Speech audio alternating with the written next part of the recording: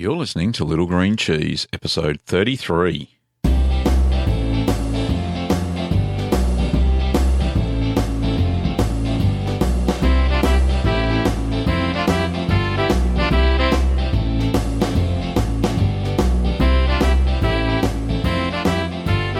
Well, hi there, everyone. I'm Gavin Weber, and this is where you can learn about cheese making at home. Well, today's guest on the Little Green Cheese is Amy Weber. Now, Amy is my daughter of some 25 years. Oh, my God. How are you, love? Good, how are you? Great. Now, what we're going to be talking about today is Amy's first cheese making experience. What was it like? It wasn't that great. What was that? Because you stuffed it. Why would I purposely make everybody in the class fail? Well, we were supposed to be making mozzarella, if I remember correctly. Yeah. And we ended up making cottage cheese instead. Cottage cheese? Ricotta? Ricotta? Yeah. Yeah. Nice. So, besides the obviously failed attempt at making mozzarella, which, dear listeners and my curd nerds out there, was my very first cheese-making workshop. They were all my experiments. So not only I had been teaching before, I had no issues getting up in front of a class, and I'd been making 30-minute mozzarella, no problems in my own kitchen, perfectly fine. But when it came to teaching a class, something went wrong. And we'll talk about what went wrong afterwards, because I figured it out pretty quick. Yeah, Amy, step me through the class and all that sort of stuff. From what I remember, because it was quite some time ago, if I remember correctly. Yep. So we all rocked up and Dad had already set up all these little utensils and whatnot. And then he went step by step through with all of us what we had to do. He made it very clear what was right and what was wrong very quickly, and he paid individual attention to everyone in the class and made sure that they knew what they were doing, and he'd stop after every step to make sure that everybody had done what they needed to do. So that was all very well and good. Excellent. That was it, wasn't it? Yeah, that was it. Right.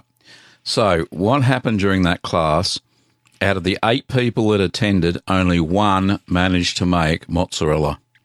Did you stuff up? Is that what you're asking? No. Okay. Yeah.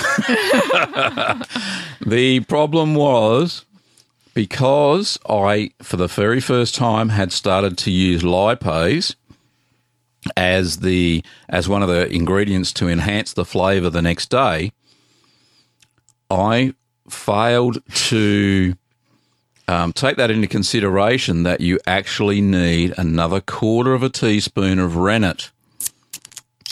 So I was using a 1/4 tablet because I was using the rennet tablets at the time. I still do use rennet tablets for the class.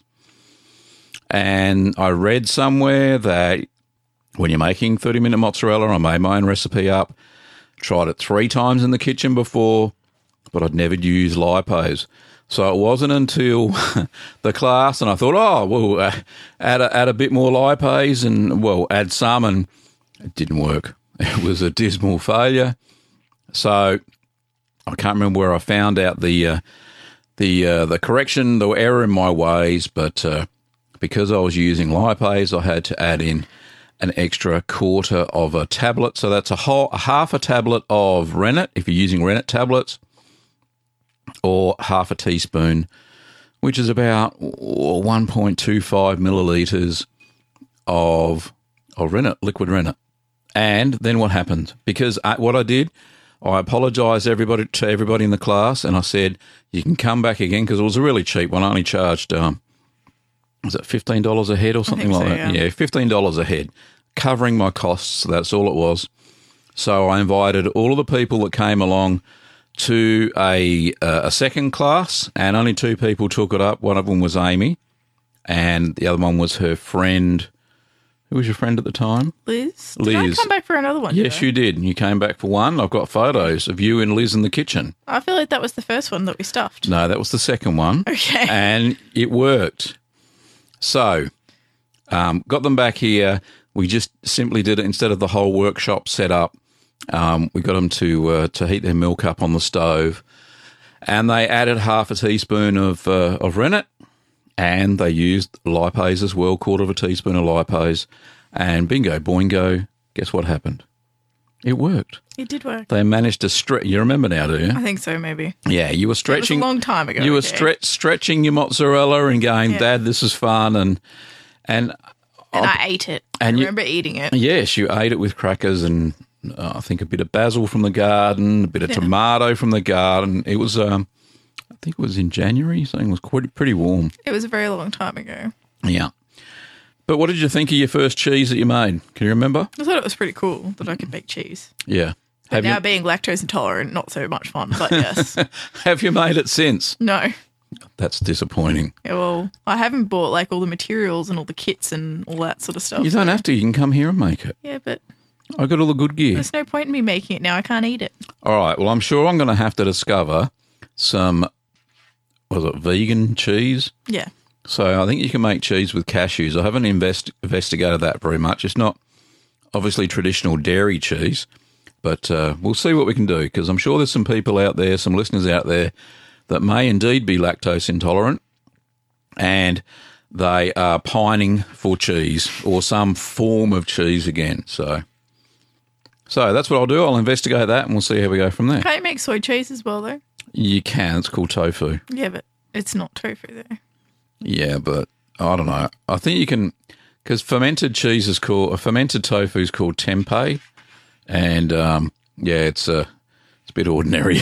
Okay. Some people like it. I just don't fancy the taste of it. So. Yeah, I've been eating lactose-free cheese at the moment, and it is very, it doesn't melt properly. So what is it, like cashews? Made from cashews? I don't know. Or? I'd have to have a look at my packet and get back to you. But, it's not that great. So it doesn't taste cheesy? Pretend cheese. Yeah. Just like how pretend, lactose-free milk, they do their best. God bless their cotton socks, but it just tastes like watered-down milk with lots of sugar in it. Yeah, because they would add sucrose and take out the lactose. Yeah.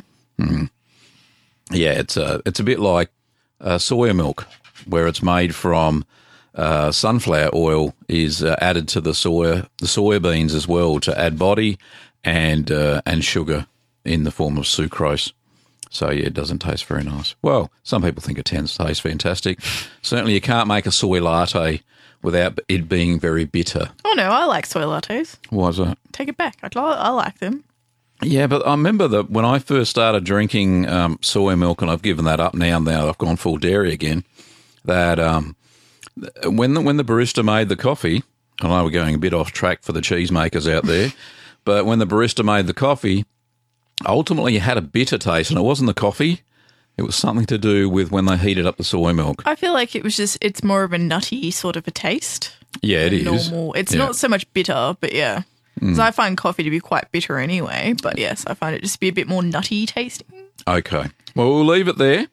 Thank you very much, Amy, for your short but brief and informative commentary about our cheese-making workshop. And since that cheese-making workshop, I've gone on to teach about 30 other courses. Well, it's the same course, mozzarella and ricotta, to many, many students.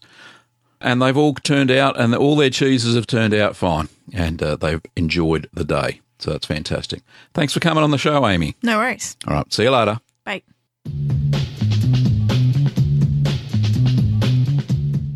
Well, we've got no news articles today, but I've got a couple of voicemails and then quite a few email questions. So let's get stuck into that. So both listener questions, the voicemail variety, are both from Jean-Michel in Nice in France. Take it away, Jean-Michel. Hello, Gavin. This is your French speaking. I have a question. On most of your recipes, when you ask to wax the cheeses, you say that even if it's waxed, we have to store the cheese in 85% humidity atmosphere during the aging period. And in the Drunken Co recipe, you say, or you write instead of saying, that if one can't get 85% atmosphere, then we can instead wax it. So my question is it possible to wax the cheese rather than put it in the plastic box to obtain 85% atmosphere. The point is that I'm running out of space in my small cheese cave, and it would be great if I could wax the cheeses instead of put it in a box. Given that my cheeses are rather big. Okay, thank you for your reply. Bye bye. I've got other questions in another message. Bye bye. Well, thanks for your question, Jean-Michel. There are two schools of thought, really. The one I subscribe to, and sometimes I flip and flop a little bit between the two, that when you do wax your cheese, you still do have to maintain a fair bit of humidity. So if you've got a basement or something like that, I'm not sure of your circumstances there in Nice, I would keep it in a moist area. I wouldn't put it in a dry area when it's waxed. The temperature still has to be maintained for the cheese, the cultures within the cheese to develop properly, to get the right flavour that you're after. So you still need to keep it at the same temperature. Look, you can wax it. You can even vacuum pack it if you've got one of those devices around as well. Certainly with vacuum packing, you do not need to maintain the humidity too much. It's not a very porous material, being plastic, and it maintains a lot of the moisture within the cheese. So have a go. I have had an experience where the cheese fridge at one stage was about 60% humidity, and I found that two of the cheeses that I had waxed in the cheese fridge started to dry out, so I had to then lift the humidity. The reason I found out is that the cheese inside started to shrink because it was drying out. So just be careful. When you do wax it, probably don't need as high humidity, but don't put it in a dry place. That's my advice to you, and I hope it helps. Well, the next question is from Jean-Michel from Nice. So here's Jean-Michel's next question. Gavin, I've got another question about the drunken cow cheese. In your recipe, you say that we must take off 1/3 of the whey. How can I know which quantity corresponds to 1/3 of the whey exactly? Do you have a method? Because I have no idea. What I did was to remove a couple of cups, trying to using the cups itself, but it was not very accurate. So thank you for your advice and thank you for everything. Bye bye. See you. Well, thanks again for your question, Jean-Michel. The answer to that one's pretty simple, and I should have been a little bit more clearer in the recipe, is that you take it down to the level of the curds. So when you first start to see the curds, you'll see that they sink to the bottom anyway. But within those curds, they're obviously held in place by all the whey as well. So take the whey down to the level of the curds, and roughly you've got about 1/3. So you've taken away 1/3 of the whey. The reason we do that in this recipe is we're trying to lower the overall acidity of the cheese because the whey has a lot of acid in it. And what we want to do is we want to remove a fair bit of that so we have a more mellow cheese. We don't have a high, sharp sort of cheese. So that's why we're taking away around about 1/3 of the whey. Take it down to the level of the curds and you should be fine. And thanks very much for your question, mate. Really appreciate it. Well, we've got the email questions now. The first one's from Neil, and Neil says, "Hi Gavin, I'm writing from London, UK. I recently started making cheese at home and have been listening to your podcasts, which are very helpful and full of valuable insight. So far, I've made ricotta, mozzarella, and your halloumi recipe. In fact, I've made halloumi 3 times, once with cow's milk, once with raw goat's milk, and one with 80 to 20 goat to cow milk mixture. I also brined some of the goat's cheese halloumi batches in beetroot juice and salt, which worked well and added an earthy flavour as well as an interesting appearance. My cheese cave, fridge with external thermostat, should be up and running in the next couple of weeks, and I'm very excited about that. I intend to try and make a Bannon-style cheese, which is a goat's cheese matured for a couple of months in chestnut leaf, soaked in brandy. As soon as the cheese cave is up and running, and wonder, have you ever made any cheese of this style before? Best wishes, Neil. Well, Neil, I can't say I have. However, I do know a home cheese maker that has. If you go and visit Ian Truer over at Much Ado About Cheese, that's his cheese blog, and I'll put that in the show notes. You can see he's done quite a few of those sorts of soft cheeses, not only wrapped in leaves but wrapped in bark as well. So I think you'll get some valuable insight and some tips over there if you pop over to Ian's cheese-making blog. Thanks for your question, Neil.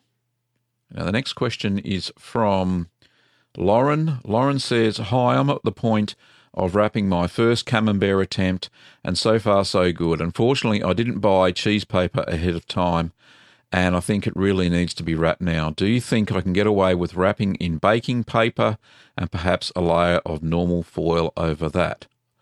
Lauren. Well, Lauren, I do think that that is a possibility, and I have tried that before. I have wrapped camembert and indeed Stilton, another mould-ripened cheese, with baking paper, and it does actually help it. It stops and slows down the mould activity, and especially if you wrap an extra layer of foil over the top of the baking paper, that'll slow it down and it'll mature correctly. So go ahead, try that, and I dare say it will work because I've tried it myself before. Thanks very much for your question. The next one is from Crystal, and Crystal says, hi Gavin, I'm a recent listener to your podcast and really enjoying them, so thanks. I'm also a recently initiated curd nerd. Yesterday I made my first semi-soft cheese, Havarti, and it is looking amazing. I would like to know if you can suggest some fast-maturing cheeses that I can make to be ready for a gathering at the start of November. I would like to make a few different cheeses for a platter to share. Thanks a lot, Crystal. Werribee. Werribee's just down the road from me. That's fantastic. Well, Crystal, I would highly recommend the following cheeses that should mature in time. Give Caerphilly a go. 30-minute mozzarella, just make that the day before. Camembert, that should be nice and easy and should mature within the 4 weeks. And feta. Feta's nice and easy. Nice salty cheese, but I think I've put in a few recipes lately of a low-salt variety. I think it was John that provided that information. So you can find all those recipes on the site, or if you like, within the ebook, Keep Calm and Make Cheese. They should all be very good crowd pleasers, and you should impress everybody, I reckon. So thanks very much. The next question, it's more of an observation than a question. This is from my friend David Dawson over in Canada. He loves being on the podcast. It says, hi, Gavin. I've just been listening to your podcast. Interesting as usual, and as we have come to expect. I heard my name mentioned again too. One thing I'd like to say about the Parmesan, that the woman and her 5-year-old daughter were having trouble with mould. I've never made Parmesan, so I wouldn't know about what humidity was necessary, but the brush-on liquid wax includes a mild fungicide that seriously helps to prevent mould developing under the wax or within VacPak, no doubt. Then, of course, one has to either wax or VacPak after brushing on the liquid wax. The other thing that seemed a little strange is that you recommended that the humidity be kept high after waxing or VacPaking. Surely once it's waxed, it is totally isolated from the outside air. You could put it underwater in the desert and it wouldn't make any difference, or am I missing something? Great stuff. Regards, David. Well, thanks, David. I kind of answered the question around waxing. I think that wax is quite porous still, and it does need a level of humidity to stop the cheese from drying out. That's just from experience. Others may have different experiences, but we have quite a dry climate here, and that's what I find happens to my cheeses. If I've waxed them and I don't have them at a relatively high humidity, which is around about over 70%.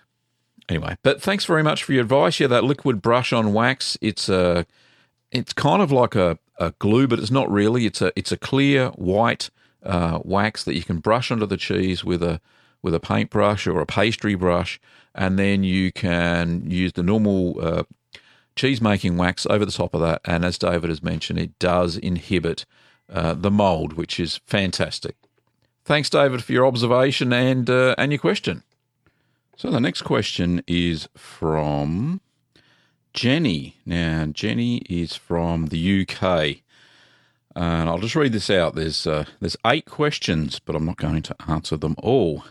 It would take an entire new episode of the Little Green Cheese podcast to answer all these questions.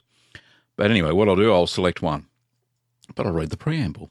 Hi, Gavin. I've been inspired by your YouTube videos and have purchased your book, but I'm now looking to equip myself with the right gear but not get stuff I do not need.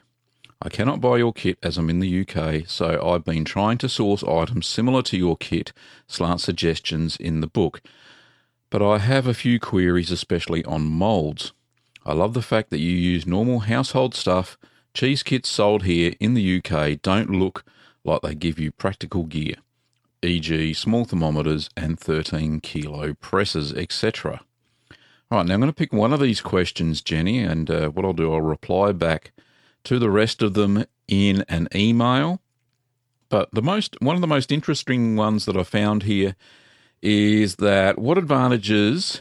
Oh, hang on, I'll start again. What are the advantages of moulds with bases over hollow tubes that hold, other than holding the contents better? Are the bases less helpful when you need to turn the cheese to press the other end? Well, Jenny, I think you're talking about things like camembert hoops. And yeah, they do need to be open-ended. Even though I do have a few camembert hoops that are not open-ended, main reason for that is, yeah, you do flip the cheese quite often. So when you're making soft mould-ripened cheeses like camembert and brie, and sometimes blue cheese as well, you need to flip them end to end so they form the right shape. Now, you'll find that other cheese moulds have a closed end, so they've only got one open end, and that's because they do press better because you have to have a solid base at the bottom connected to the rest of the mould. When you apply pressure at the top, you don't want your cheese shooting out the bottom of the mould, so that's the reason why they have bases on the bottom. There's one other interesting question here, and I'll read this out. I said I was only going to do one, but I'll do 2. The next, it's about double boilers. I haven't seen these for sale. Have you any sources where you can get them? Yours looks great. I have an 8-litre stock pot, so can get started. Must I put a pan underneath this, or can it be direct on the gas hob? I haven't got a pan to fit underneath it, so I better buy a double boiler other than get another pan, but cannot find one. Well, my suggestion there, Jenny, is that I don't use anything very flash. I'd have my 8-litre stock pot that I put the milk in. I put just a smaller pan underneath that is about quarter full of water, and as I boil that, the steam heats up the one on the top. Just make sure that the one on the bottom, if you're going to use that method, is a little bit smaller, slightly smaller than the stock pot on the top. There is another method that I've seen people use, and that is to put your stock pot into the sink, and you fill the sink with hot water out of the tap, and as it gets up to the right temperature, as the milk gets up to the right temperature, then you simply just drain the water away, and the milk usually holds its temperature around the right target temperature. So you can use your sink as a double boiler as well. A lot of cheese makers find that's an easy method as well. Anyway, as I said, I will answer the rest of the questions in your email. Thanks very much, Jenny, for your questions. And lucky last, this one's from Alan. Alan says, Hi, Gavin. I made 4 rounds of camembert 3 weeks since wrapping it up on Sunday. Last Thursday night, I opened the first one. Beautiful, lovely white mould all over, cream and tasty inside. Similar to the white one in the photo. He attached a photo, and I'll pop that in the show notes. Last night I opened the second one of the two lower coloured ones. Very firm, clean, very tasty. He also checked the other two, one white, beautiful, and the other one starting to go a bit brown. All taste fantastic, not as creamy as the first one, but I hadn't let them come to room temperature. His question is, why the two perfect and the two brownie coloured ones? The only advice I could give you, Alan, is that it looks like some of the mould's been removed off of the ones that are starting to go a bit brown. It's not actually brown. It looks like the white mould has had some sort of moisture on it, and it's dissolved the mould. That's what I can see from the photograph you provided there. That's the only suggestion. If they taste nearly the same, obviously when you tried the first one, it was a few days earlier than the other ones. So you've got, Thursday. So it's about a week in between the tastings by the looks of it, and a week can make all the difference. It really can, especially with Camembert. So that's the only thing I can think of. I hope that helps.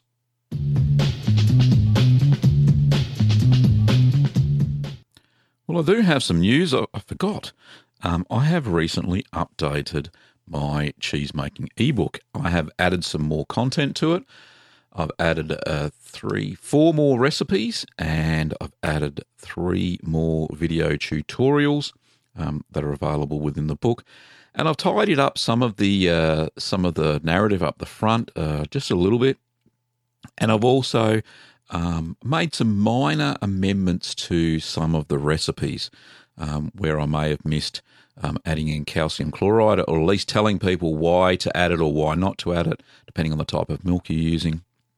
And I've also adjusted some of the measurements for the starter culture. Now, the starter cultures that I use here, they recommend you use a heap smidgen, which is about 1/8 of a teaspoon or slightly less than 1/8 of a teaspoon. So I've adjusted my recipes to do that, and I use Sacco cultures. Now, just make sure that if you're using other cultures that you've sourced from other places, that you just follow their instructions. They'll say how many grams you've got there, and how many litres of milk. And usually there's some guidance on how much culture you need to put in per litre or per 8 litres.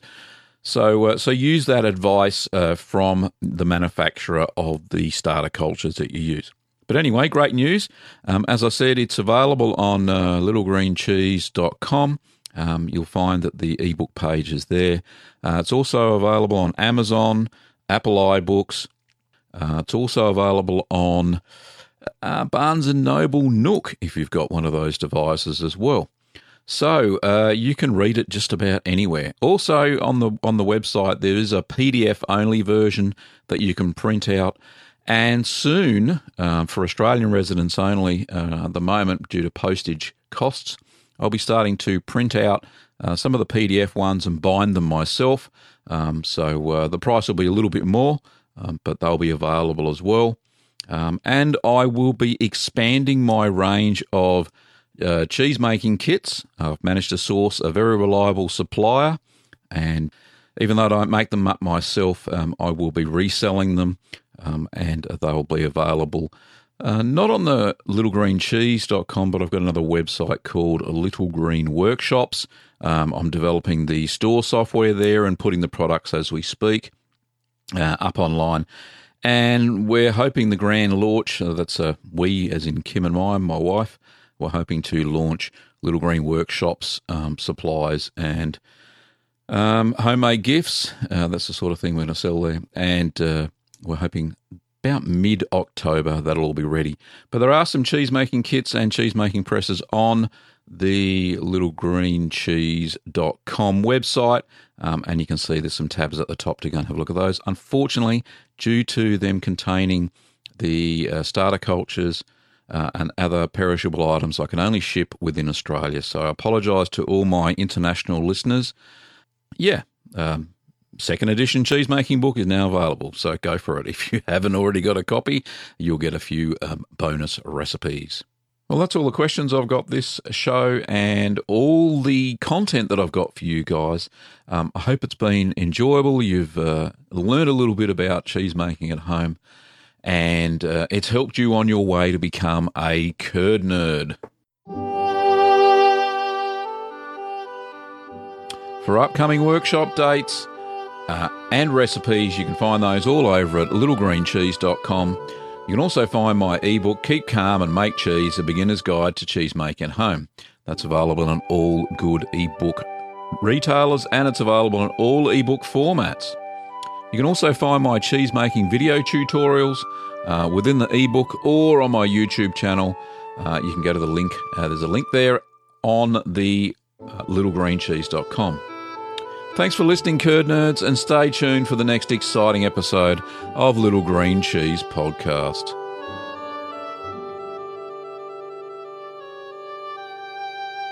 During this podcast, you heard royalty-free music by Kevin MacLeod. I played Malt Shop Bop and Call to the Dairy Cows.